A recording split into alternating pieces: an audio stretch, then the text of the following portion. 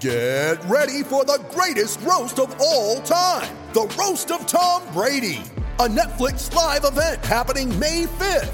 Hosted by Kevin Hart, the 7-time world champion gets his cleats held to the fire by famous friends and frenemies on an unforgettable night where everything is fair game.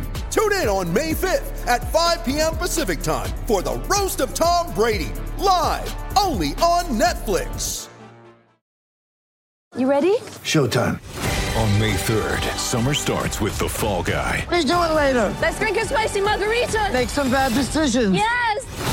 Audiences are falling in love with the most entertaining film of the year. Fall Guy. Fall Guy? Fall Guy. That's what the poster said. See Ryan Gosling and Emily Blunt in the movie critics say exists to make you happy. Trying to make it out? Nope. Because I don't either. It's not what I'm into right now. What are you into? Talking. Yeah. The Fall Guy. Only in theaters May 3rd. Rated PG-13.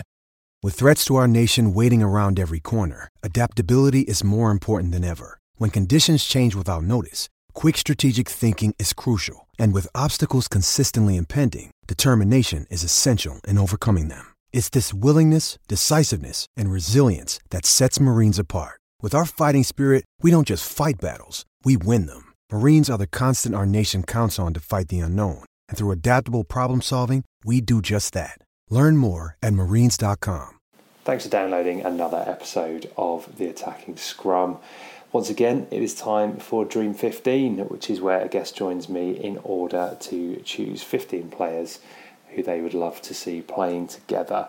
Once again, I've got another ex-player with me this week, and it was a real joy to catch up with Rupert Moon, who, again, I remember watching a lot play as a kid, both for Wales and for Llanelli, and great character from Welsh rugby, and someone who I really enjoyed chatting to. As you can imagine, there's some great stories along with some of the analysis of the players. Again, very humble about what he had achieved as a player and some of the great players he played with. So really hope that you will enjoy this episode as much as I did. Just generally, it'd be great to get your feedback on how you've enjoyed these. You know, we're always looking for different ideas on how to keep the show varied, and we've certainly enjoyed producing these ones. And it's been great and a bit easier to get some different names on and catch up with lots of different people. So hopefully they've been well received. Just a quick thank you as always to our sponsors at So Coffee Trades. If you want to support them and get you some top quality coffee, you can do that at socoffeetrades.co.uk. Thanks for listening.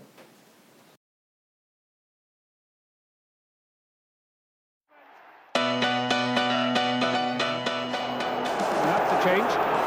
Swansea scrum under pressure. Stuart Davis caught behind the gain line. He's not illegal use of the hand. Wayne Proctor. Lovely check. Rupert Moon attacks. Anthony Clement. Moon! Yes! Oh, what a blow for Swansea. What triumph for Llanelli. Anthony Clement. Welcome to another episode of Dream 15 by The Attacking Scrum. Everybody knows the format by now. Each week, a different guest joins me to choose their Dream 15, a selection of 15 players that they would love to see playing together.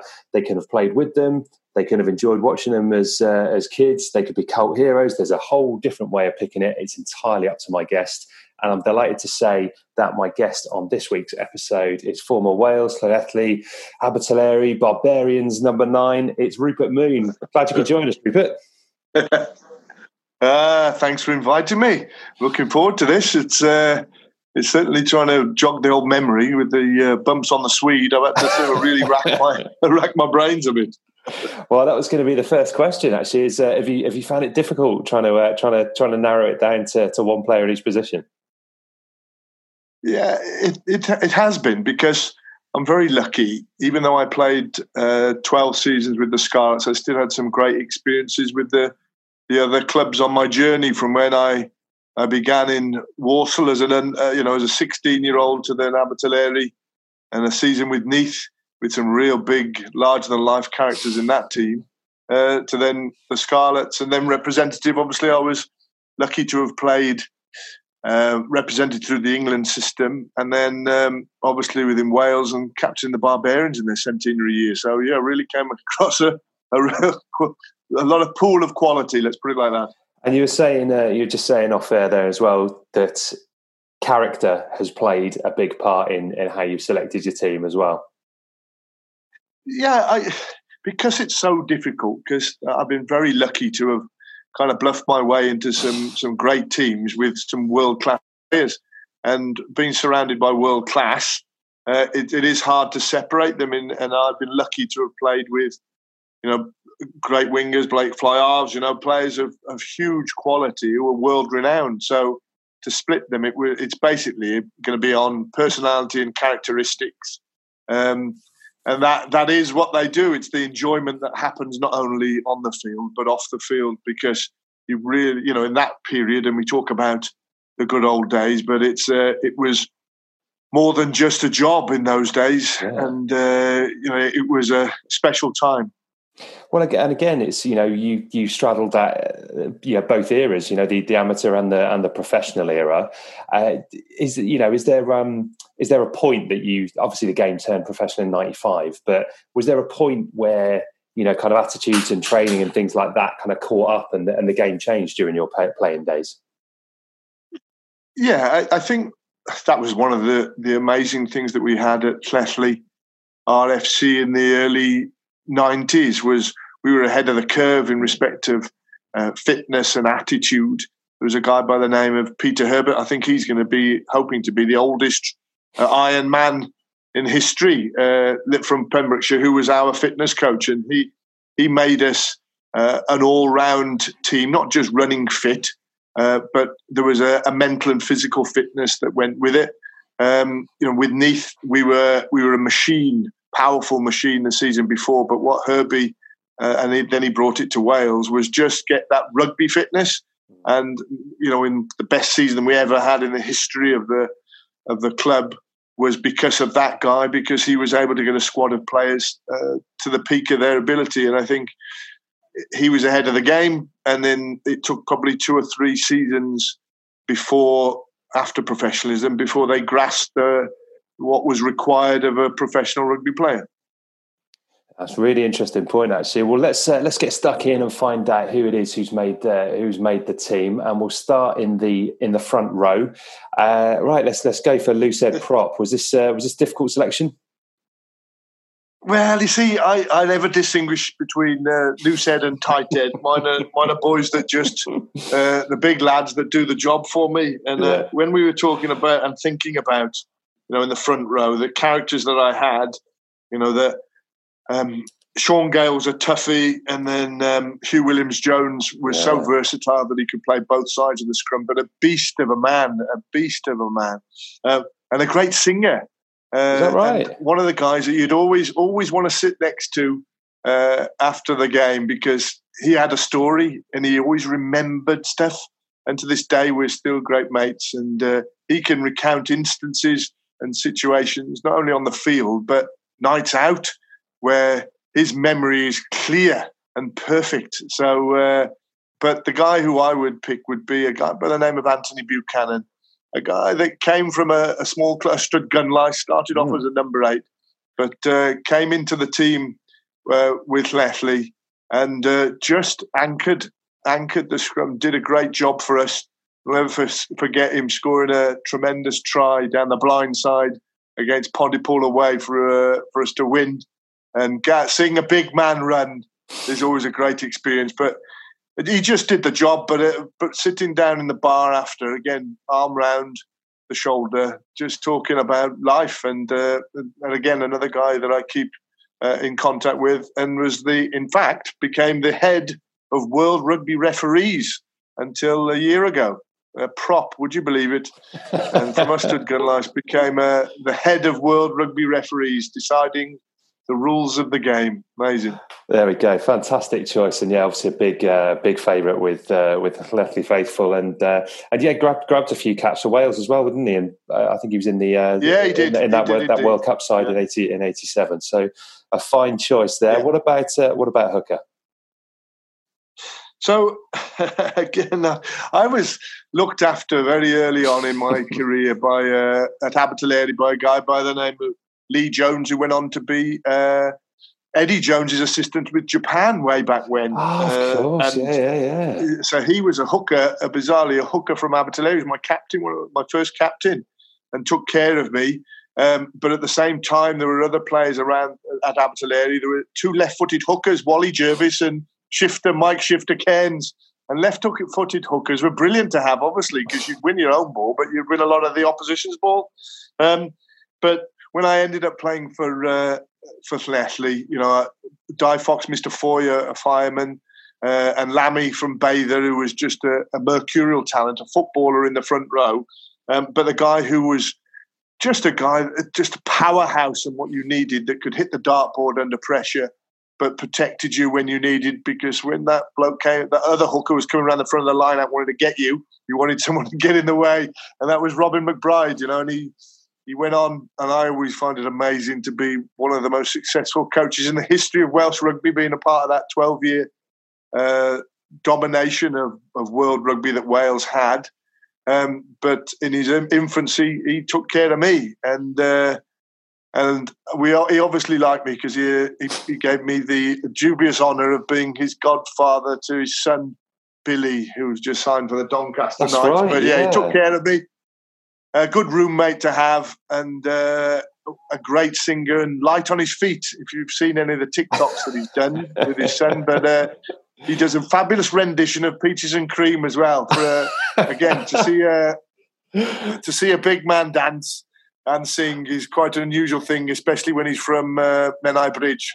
Well, do you know what? I was going to ask you about Robin McBride's out-and-out strength, right? Because I'm mildly obsessed with that. But I think I'm more interested in how light he is on his feet. I didn't see that one coming, because he's twinkle toes. He's such a big, powerful man, and yeah, good roommate to have. But in the evenings, if you could, he would be. Yeah, he's very very light on the old dancing pins. Yeah, he could do that, but sings a good song. But fists like hammerheads, huge things. So I've seen him do some damage around the world with those clubbers. But good guy, just an all-round good guy. Again, came down from North Wales, an overhead linesman, worked with Delmy Thomas. Yeah, and no fear of heights, but earned the right to pull on the scarlet jersey. Well, I certainly did, and obviously, played for Wales a number of times as well. But it's that coaching career that is fascinating, isn't it? Because I kind of think like we've perhaps underestimated just how important Robin McBride has been in the last 12 years. Obviously everyone talks about Gatland and Edwards and the impact they've had, but he's walked straight into a coaching role at Leinster, because, and let's be honest, they could have any coach in the world they wanted, Leinster really, and Robin McBride is the one they want, and they did. Yeah, exactly. I was in the house, because he lives up the road, when he had the call from Leinster. They reeled off 3 or 4 key names. He said they said it's not an interview process. These are the guys we're talking to. And you're one of them, and it's a huge testament to his ability. And I'm sad that he didn't get a role, and they didn't orchestrate a role for him within Wales at the end of his role with Gatland. I still think he should have stayed on and helped that transition. When you look at the players that have come through in the last 12 years up front, we've never struggled in the scrum or the line out. And that's not only the ability of the player, but certainly the coaching. And he used to nip them back and forth to Japan to upskill, working with Eddie and traveling around the world to learn, to develop, to grow. And it's a continual growth that he has. And to be coaching the coaching team of Leinster, who've won Europe so many times, it's a fabulous achievement. More to come. Yeah, I'm sure there is plenty more to come. And he's obviously his next role is taking the number 2 jersey in your fictional Dream 15. But that's one I'm sure he'll do a fantastic job in. What about the number 3 jersey? So when I looked at that again, it's how they fit as a trio. Lawrence Delaney. We had a Charlie on the back of his neck. We had a third person behind that would help him scrummage. And, just sitting with him many a night, listening to the stories of working in Trostra Steelworks and real life experiences was humbling but enlightening. And you are the person that you hang around with, or the friends that you make, and they create you and shape you for your future. And he certainly was one of those. John Davis, a tough guy from Boncath. I played with him at Neath. Again, another one of Wales' strongest men. A real hard character. And came across Brian Williams, played in the same team as him. Again, a very solid guy, but a larger-than-life character that helped us at a crucial time in our history with Lethley. Was a guy by the name of Martin Madden. We've had a face full of teeth, and he just. I remember watching him for Cardiff Youth play against Abertillery Youth in the Old Arms Park when he played number 8 when he was obviously an 18, 17-year-old actually he was then, and thinking this kid's got something special, a great sidestep and fabulous hands. And then when he piled on the pounds and enjoyed the pies, he really came of age. And Bon Bon, as affectionately known, was just there when I needed him most, on my shoulder, just to give him the ball. And he could just turn something from nothing. And that famous try he scored against Ebervale in the cup final off a set move. The one in Bristol, we knew he'd make 10 yards. We didn't really, we didn't think he'd go 25. It's a hell of a try. But, powerhouse, and I'm so pleased he got some, a few Welsh caps. I think he maintains it's 45, but I think you're right with 25 yards. But again, a character and a personality off the field as well as on. People would try and intimidate and get to him, but they never did. He enjoyed it, and the laughter, the infectious laughter that he had was just just a pleasure to be around.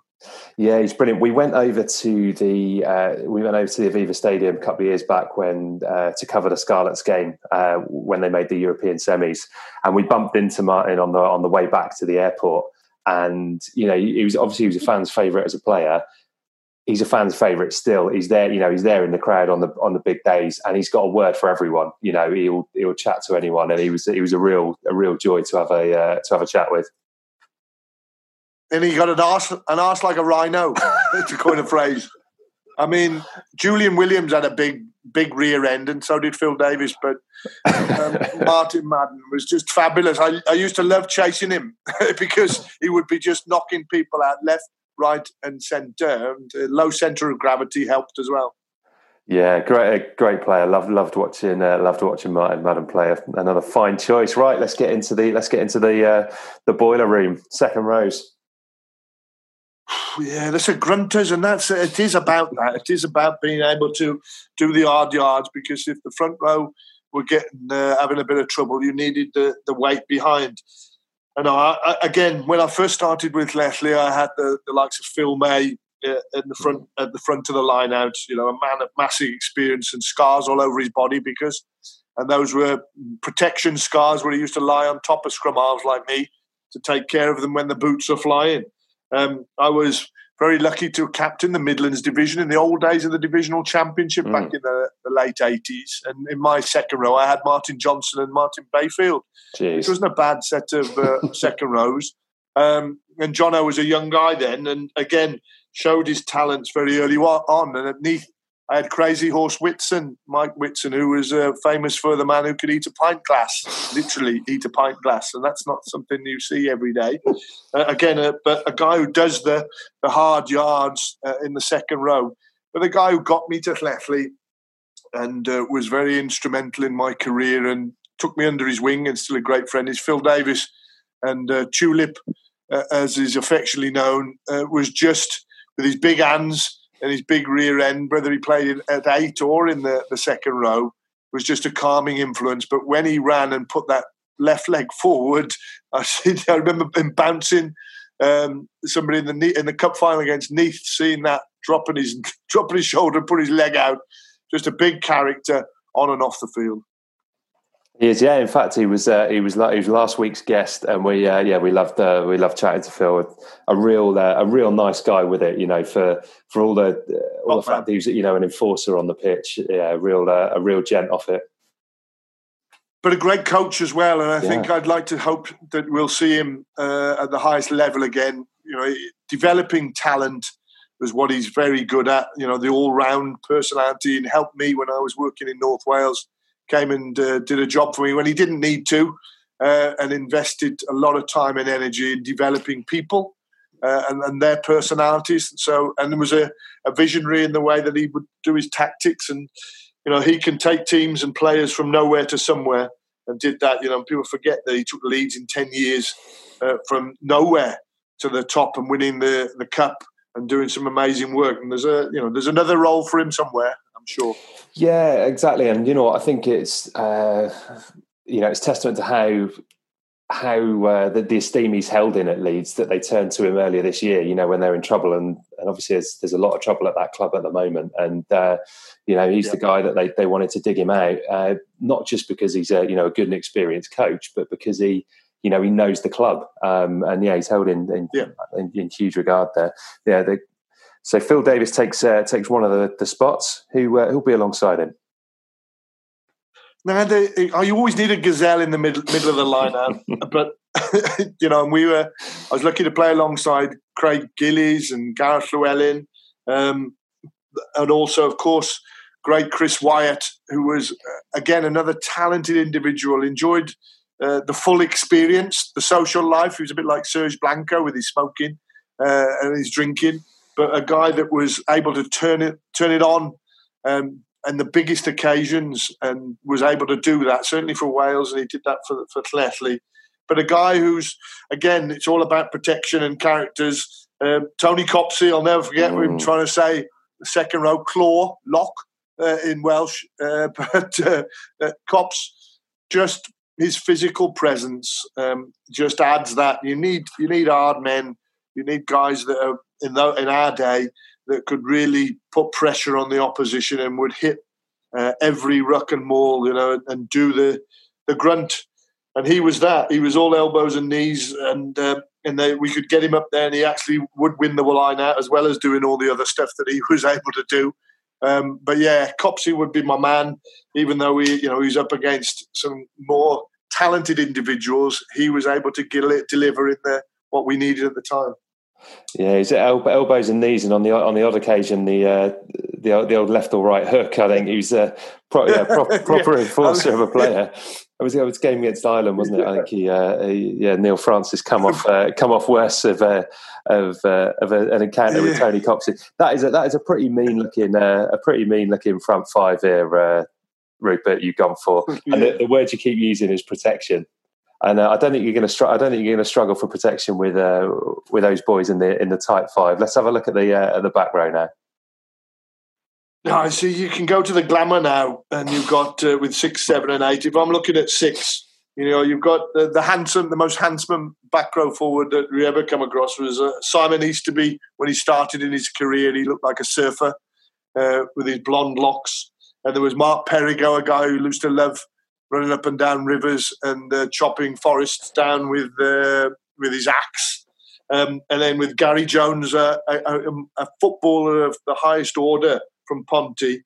But the guy I would be picking at 6 would be Emil Lewis, Taru the Bull. Again, games are one up front, and what he offered us was strong, hard run, another physical presence, but also, again, a man with pace. People wouldn't notice because of that, but once he's powered through a gap, he'd be gone. But the Bull would be my guy that would be able to do a job for me at 6. A great pick, and not just athletic ability and strength, but what about that kick against England for Ieuan Evans to get over as well? Is that something you'd rehearse in training, or was that just something that you fancy pulling out? Well, Andy's drop goal against Neath, which you can actually watch next Saturday. I'd claim that one because I obviously told him to do it when I mistakenly gave it to him, not Colin Stevens. But just an all-round footballer. That he ran so strong when you gave him the ball. He was looking for space, not people, but was not afraid to batter through people as well, because he had that ability and light touch. Because in those early 90s, we played a lot of, keeping the ball alive, using the ball. So there were times to run through people, run around people, but also to make sure you create space for others. Yeah, no, absolutely right. Emile Lewis it is, and in the 6 jersey. Right, what about number 7? When we're talking about 7, and it is making my life easier, and this pack is based on making a scrum half's life as easy as possible, because you'll have a dream team if the forwards do their job, and they've got to get that ball. And again, I played in that divisional time with Neil Back, a real talented guy, a very intense, focused individual, a lot more chilled out than he used to be, for sure, but in those days was really intense, but a great player. Lynn Jones was the other extreme, where he was a guy that was larger than life. When I played him at Neath, played with him at Neath, and then he came to join us at the Scarlets. And again, just a personality that you really couldn't doze off or sleep. Certainly after a game when he was around, but on the field of play would be like a second scrum half, the way that he would bury himself in and get the ball out. But the guy I would pick at 7, just because of his all-round character, so he had the ability and the physical presence, was a guy by the name of Ian Boubier, otherwise known as the Mole. The Mole, as affectionately was known, was because he could get in and do it. Get in and get that ball originally from Tom D. And there's a famous game when we played Wasps, when he got in the team huddle with the Wasps guys, listening to what they were doing and making sure he was a nuisance all around the field from first minute to the last. And that's what you want. You want him to put pressure on people, but to deliver the ball for you when you needed it most, which was quick ball on occasions. Yeah, that's right. That's the game where he had a clash with Delalio, didn't he? Backed it out with his performance on not just on that occasion, and his brothers as well. It was amazing to have 3 brothers playing in the same side for large chunks of the 90s and 2000s. There was a famous game, I think, when we played Leinster over in Leinster, where we were down something like 20 points at half time, and between the 3 of them, I think it was that, and we kind of grabbed the game by the scruff of neck, and we came back and beat them in Donnybrook, and it was to their credit that they were able to deliver that. But yeah, the Mole was again a pain in the backside to play against, but a fabulous guy to have on your team. Right, Ian Boubier, the Mole it is, and completing the pack then, number 8. Yeah, this is a real toughie, because I did deliberate, because I played with Phil Davis at number 8, and he was, again, it's all about the size of the rear end, and I mentioned Julian Williams, a copper from Fletchley, again, not the fittest guy, but was just a great guy, a timing of the pass to put you into space, and whether it's all about the rear in that respect. And then I'd been fortunate to play with Mark Jones Scooby, the 6'5" giant from Tredegar that I played at Neath with, and he allowed me to score 5 tries once against my Steg. And unfortunately, Mark's got a stutter, and I asked permission to be able to score each time, but obviously couldn't answer me as quickly as he wanted to before I could score. Dean Richards was another guy I played with. Again, a guy with a big rear end, but not with the pace off the base of the scrum that the guy I'm going to choose, which was Scott Quinnell. I always joke about the fact that if he'd actually trained, he could have been super world class. But a guy that just had oozed talent, did what he had to do, and which was world class. Imagine what he would have done if he hadn't spent as much time on the physio's bench as he did. But wow, what a bloke to play in the same team with, I feel like I was able to say that I made him as a player just for the fact that I allowed him to pick the ball up as often as he did from the base of the scrum. Oh yeah, I'm sure he'd tell it the same way. But yeah, I mean, we've spoken about Scott Quinnell on this podcast a lot, because he was just such a go-to player for Wales. I think particularly when he came back, and he seemed to have learnt loads playing league as well. He was a real raw talent when he went. And you're right, when he came back, he was world class, and just whenever Wales are in a tight spot, it always looked as though they were looking to Scott to kind of to help dig them out. He had this low centre of gravity, so he was able to literally run forward with his shoulders 4 inches parallel to the floor. It was just incredible. He wasn't running at people's knees; he was running at people's ankles and shins, and still going forward. And that that was a quality again. Light on the touch, a powerful handoff. Just an awkward bloke to tackle. When we talk about awkward, it was his odd shape. He was odd shape, but again, a bloke that would deliver when you needed him. When I say if he'd have trained, because his body was so battered a lot, he was physically unable to train as much as he could have because of the way that he played the game. And league, I had the chance to go to rugby league, and I wasn't physically, my face wasn't made for rugby league. But I remember going up and staying with him in Wigan a few times. That's real stuff when you're running through 3 or 4 brick walls that were just waiting to knock your head off. And that, and it was incredible. And it is, elbows and shoulders, and obviously the way Union is at the moment, quite rightly, there's a lot of focus on trying to reduce head injuries. But I mean, you look at league, particularly in that era, and it was just anything goes, really, wasn't it? Well, it still is to a degree. The concussion protocols don't quite have the same. Certainly in league now, that's it's.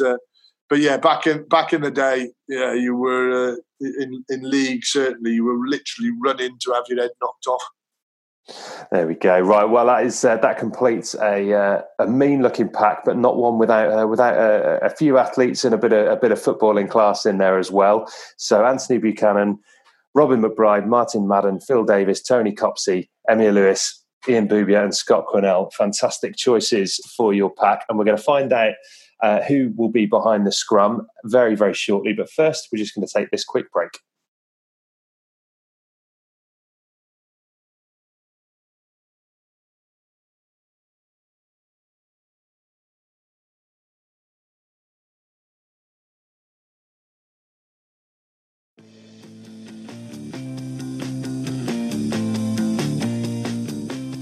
Right then, Rupert Moon, time to reveal who is going to be in your back division. I suppose the big question is, are you going to pick yourself at 9?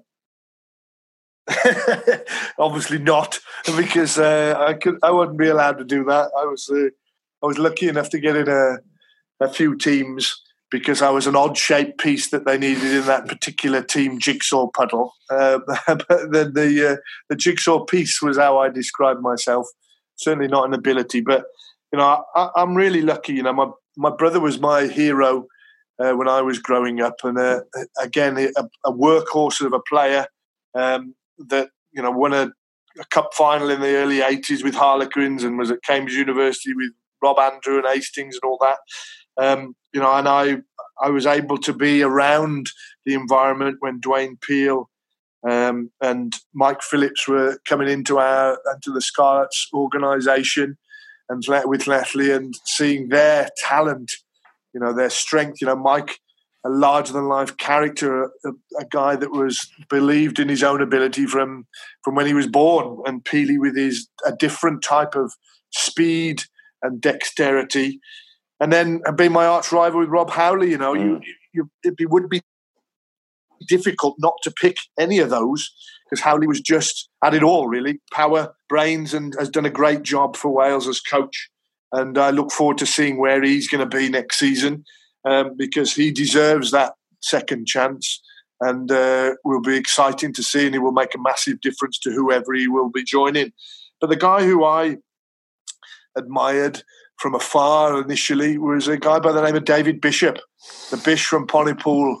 And when I was growing up, my brother was playing for Abertillery, and we'd watch games, and we'd watch Welsh games as well, and seeing the Bish doing what he did. And he was a combination of them all. He had that self-confidence, he had that power, he had that service, he could goal kick, he could drop kick, he had it all, really. And he was fierce as well. But my brother helped him in one particular instance in Amsterdam when he fell in the canal and took and said to that after that day that he would look after my brother and any of his siblings forever and a day. And he took care of me and gave me some great advice early on in my career when I played for Abertillery. And we used to meet regularly in Cardiff with the Caudle brothers and a few other of his mates. And that was life education that I had from David Bishop, as well as what he was able to do on the field, because you didn't know what he would do. And a bit like Joos van der Westijn, a bit like Mike Phillips, if anything, if he made the wrong choice, he was still able to rectify it very quickly by his strength and power. So Bish would be my 9, just for his larger-than-life personality on and off the field. Well, yeah, you couldn't have made a better choice there. We met Di Bish a few years ago and got him on, and if I'm honest, I didn't remember him playing a great deal. It was kind of, I think by the time I'd started watching rugby, Bish was playing league, and but I'd heard my brother and various other people talk about him, and it was just this kind of myth, really. And when I met him, I thought, well, can he really live up to all this? And oh my God, within seconds of meeting him, it was just a larger than life character. And there's something, there's something just incredibly enigmatic about the bloke. And we love chatting to him. So I just wish there was kind of more footage out there to be able to watch Bish play from back in the day. I've seen a few of those YouTube clips and stuff. And but all it needs is the way that everyone talks about him. Whether you're playing against him or playing with him, to know just what a talent he was. Good stuff. Right, on to outside half. Again, like was there a certain kind of fly half that you liked to have outside you? Again, you'll have played with some fantastic ones. Did you prefer to have a good kick outside you, or did you like a bit of a maverick? Well, from a 10 point of view, the key attribute that I liked is the fact that he didn't moan when the ball bounced in front of him. The ones that just said, just chuck it, I'll catch it kind of scenario was really key. And in Abertillery, I had a couple of boxers that again that looked after me but didn't mind how the ball came to them, and that was Roddy Crane and Byron Hayward, a young Byron Hayward. He was a quiet and assuming kind of guy, but powerful kicker. But again, didn't moan and whinge when you chucked a bad one to him. Frano was in the transition. Frano Botica, again, just the ultimate pro that had a massive influence on Stephen Jones as a young lad when he was inside centre to Frano in that 95 time. And I know he was eternally grateful for what Frano did and helped him with his goal kicking. And Frano never wasted energy when he was goal kicking, but never missed. And so the ball would just drop over the crossbar. And that was from touchline, halfway line, or wherever. And Frano loved his firewater and was able to, had hollow feet to a degree, but consummate professional, and had a big influence not only on me, but also on Stephen. And that, Stephen Jones, a young kid, I remember playing his first home game, coming back to play for Wales in 2000 it was. And literally, he played one game away, and he was a kid, wasn't he? He was a kid, but we were able to get through it, and as a 9 and 10, and we're able to take some risks and not be afraid to stick to the game plan when the pressure was on, and that was against Scotland, and we delivered in that game. Jinx, I christened him the Ginger Monster. We used to train at Kai Vardra National Stadium in Lantwick Vardra.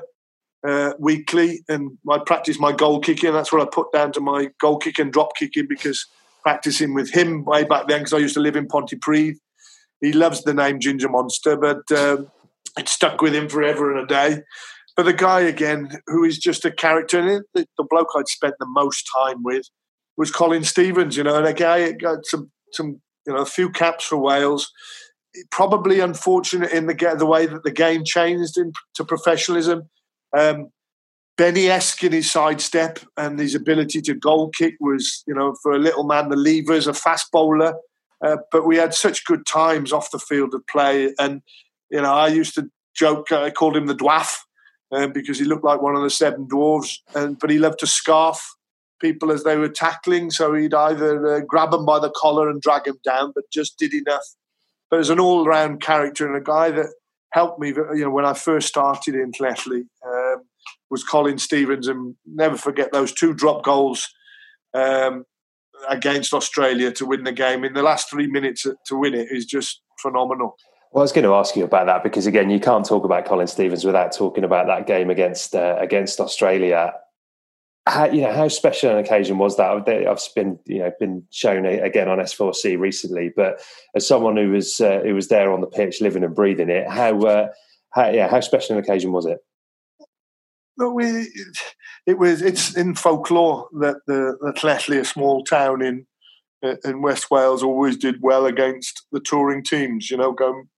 Going way back when, over the 100 years that 100 plus years they've been going, and there was an expectation to perform, and they'd beaten Australia in the 80s. Obviously, they'd done it. They beat New Zealand in 72, and they'd drawn against South Africa in 70. There's an expectation, even though there's only 25,000 people that live in Llanelli, and if you add in the environment around, you can maybe muster up to about 45,000. But there was an expectation you would perform, and you became bigger and stronger and faster and braver because of that, stepping out onto Stradey Park. And there was some sort of magic potion when all the breath and of the supporters and the air that surrounded it in Stradey Park, it felt invincible. And that day was just one of those. It wasn't a particularly great game because they aren't when they're just wars of attrition. And the gods are on our side in some way because we won the toss. The referee, Fred, gave a lot of penalties against us, but we were just a pain in the backside to a lot of them. But Colin, and I didn't realise, until watching it yesterday, knowing that there was 3 minutes to go when he dropped those 2 goals, to think that there was 3 minutes to go to win the game, and to be as cool as that, having missed one earlier on in the game. Yeah, it was quite a special occasion. But again, it was that potion that Gareth Jenkins could do, was mix a group of people together to make it what it was, which was to beat the world champions. Absolutely right. Di Bishop and Colin Stevens half backs. I like the sound of that. Let's have a look now at. Let's go for the wingers, shall we? Let's start with the 11 shirt. Yeah, I think again I'm really lucky in that I'd play. I came back to play for Wales, and Shane Williams, I think it was his first cap. Mm-hmm. And Graham Henry was very keen to get him involved in the game because of the talent that he had and the pace and the old school ability of dancing and through people. And I remember doing a call on our own 22, which got him into the game when he came from the blind side to the open side into the centre. And it just twinkle toes, and in the modern era to do what he did was just amazing. But I had 2 real strong, consistent players, Mark Jones and Wayne Proctor, similar in the both that they were powerful. But I remember saying to Mark Jones, he was a bit like Bambi, and that he'd always drop the ball and his legs were all over the place. I remember going up to him one game and saying, catch, then run. Catch, then run. And Proc was similar in the fact that he was deceptively powerful, but a fitness guru that could keep going, great stamina, good hands. But a guy I used to love playing with because of what he was able to do to the opposition was Salesi Finau. And Sally came from rugby league and had played for Brisbane Broncos, and it was only a short time he was with us, but how we were able to use him from the blind side with his big forearm. And there was nothing more pleasurable than telling the opposition fly half that this guy, see him over there, he's coming to see you, don't you worry, watch out. And then I would wait at the base of the scrum when the scrum was solid and remind him and tell Sally, come on, here we go. And just would pop it up in front of him and just watch them they were literally, it was like going to the bowling alley to see the pins fall in. They all tried to tackle him. Yeah, a real wrecking ball of a player, but not without some other skills as well. He's a fine finisher and plenty of footballing skill too. Well, Yeah, great touch, great soft hands. And when he mixed it up with his running through people, over people, just doing the light touch, oh yeah, definitely would create that space for others, just for the fear, but also, as you say, very dexterous. Fantastic. Right, so let's see Finau on one wing. Let's go to the other wing, shall we? Let's see who's going to play on the right wing for you. Yeah, and this was another one that was really easy, but not easy. And the fact, I played with Alfie in his, alongside him, who came of age at the latter stages of his career. And great strength, great power. Gareth Evans, again, another mercurial talent, didn't really get the rewards that he deserved. But the guy who was, the jersey, it was easy to put on is Ieuan Evans, just because of what he has done and what he continues to do. Is when you look back and you think that he would translate into the modern game as well, as a finisher with pace, a bloke that could find space, a courageous guy, and again, boringly funny off the field of play. He got his third in geography from Salford University and claims to be a bright guy. Loves his Edward de Bono quotes. But again, I'm godfather to his daughter, so I'm able to say these things. Not many people know that. Just a great bloke all round. What he did for Llanelli, what he did for Wales, just an impressive guy, even though he's got not much hair. So, considering. Oh, you're never going to get any pushback from me on this. My very first rugby hero, just, those players when you start watching the game that just make you fall in love with it, because they're just so exciting to watch. And, I don't really ever remember a game that Ieuan played in where I wasn't excited at some point to watch him play. A couple of situations in my career with him, I've made him cry. So when we played Brive in the European Cup, he was rooming with me. And I, as you can imagine, with a nose like mine, I snore a little bit. And he had a sleepless night and was weepy in the morning because he hadn't slept before a very big European game. But actually, he did score that day, so it couldn't have been that bad. But he wept because of lack of sleep. And then there was another situation where we played Cardiff, and he should have passed off a kick-off and didn't, and then got mashed and dislocated his ankle. And he's lying on the floor with his foot pointing the other way, wailing and screaming, and the doctor had come on to the field, and they had to try and put it back, and they couldn't get him to relax, as you wouldn't if your foot's pointing the other way. And I'm cradling him in my arms, hiding him from what he could see behind. And I said, "Look, don't worry, mate." Then he said, "Get it, put it back. Don't worry about it. They've done it. They put it back." And I was very convincing in the way that I did it, and they were able to clunk it back in, and he screamed. He screamed like no tomorrow, but he never's forgiven me for lying to him in his moment of crisis. But I said it was a justified lie, and I was very good at it that particular day. But yeah, we're still friends to this day, and there are many other stories that I could reel off about life experiences that we've shared around the world. Yeah, there we go. Well, there was me thinking it was going to be the chest bump that made him cry, but yeah, he still moans about that. He still moans about it. We practiced that all week, and we believed we were going to score from that. So it wasn't like something he wasn't a party to. He tries to deny it, and it frustrates him that it was a great try, and all people remember is the fact that I chest bumped well in. When you think about it, that was in '92, and all the football celebrations and all those that have come. That was the original celebration there and then. Rupert, the footballers weren't celebrating like that in 1992. You were definitely ahead of your time. True, no way. Right, let's have a look at your centres. What are you going for in the centre?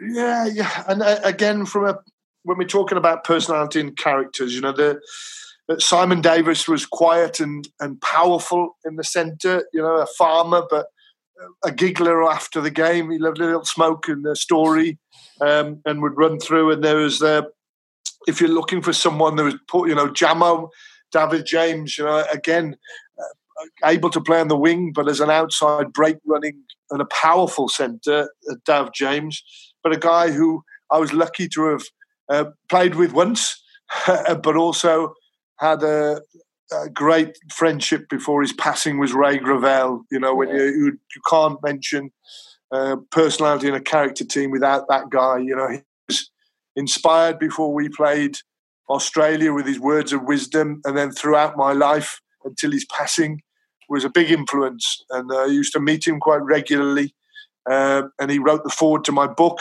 and he was the Welshest of Welshmen that still inspires a nation. But it was a pleasure to have him as a friend, and never forgotten, but someone who would literally run through brick walls for the jersey that he wore. I've got nothing more to add to that because you've summed it up perfectly. A wonderful choice, Ray Gravel. And I tell you what, whoever's in the 13 shirt is lucky to be playing alongside him. With a footballer, you need a little footballer there. You know, Neil Bubia came through as a young boy and great talent, ghosting pace. But the guy is from Tramsaran, who was able to, people didn't know he could kick, but he did kick. He was able to kick out of hand, was able to make the tackles. But what he was able to do was create space. And Nigel Davis would be my choice as centre to be alongside Grav. And I think in the early days he may have played with him, but Nigel was the steadier, the guy that could see the plays, that had the vision to work out how to break down defences, and was an orchestrator of many games from the centre position. And again, a guy who didn't really get the credit alongside Gareth Jenkins for identifying talent in those days when he took over Wales and giving James Hook his opportunity and others to develop when he was Wales coach. But a great talent in the centre. Yeah, absolutely. I'll tell you what, we better switch those two around, haven't we? So Grav gets his famous 13 jersey, and Nigel Davis can wear 12. But what a good balance that is. Right, there's only one slot left in the sides, Rupert. That is, of course, for fullback. And right. Who are the candidates here? Really difficult. Yeah, again, really difficult because there were a lot of players in my era. You know, there was Mike Ray and Tony Clement, who I played with, who again very similar in their ways. Matt Cardy in the latter stages of my career, again with Rhys Williams, pacey that could find a gap, would certainly be brave under the high ball. Obviously Alfie played at fullback as well, but the guy that for his just all-round personality, and this is about personality and characteristics, was a guy by the name of Ian Jones. I chuckle when I think about him still.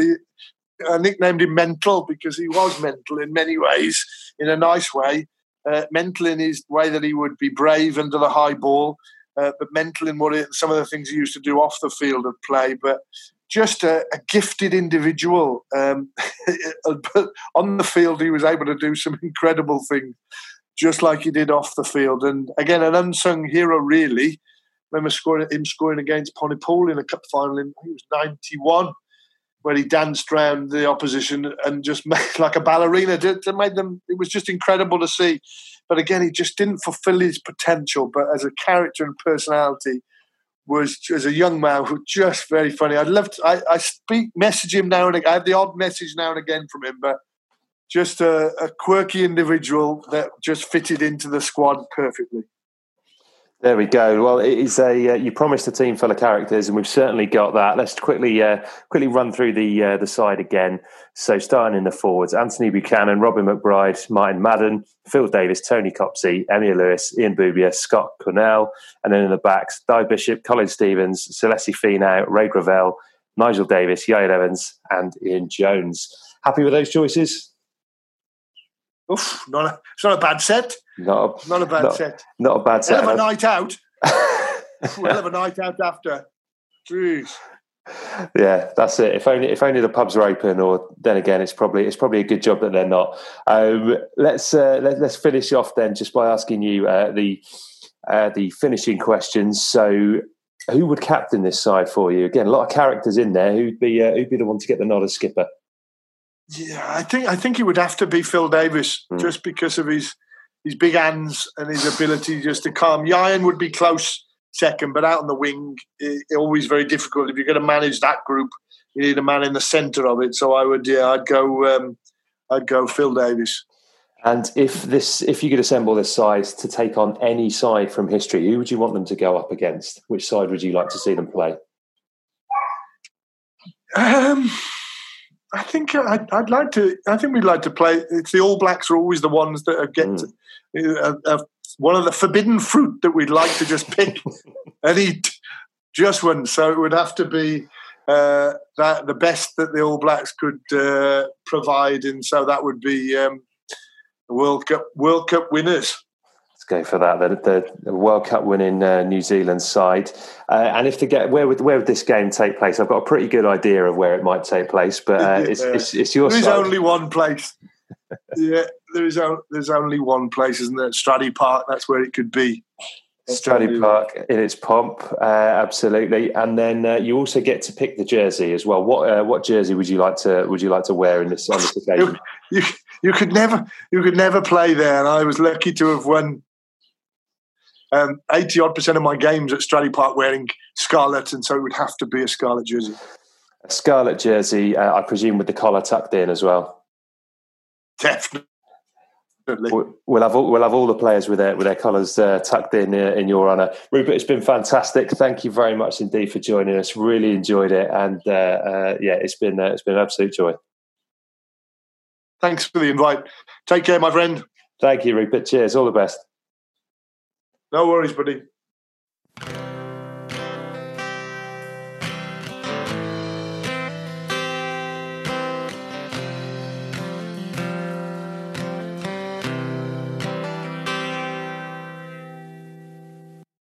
Sports Social Podcast Network.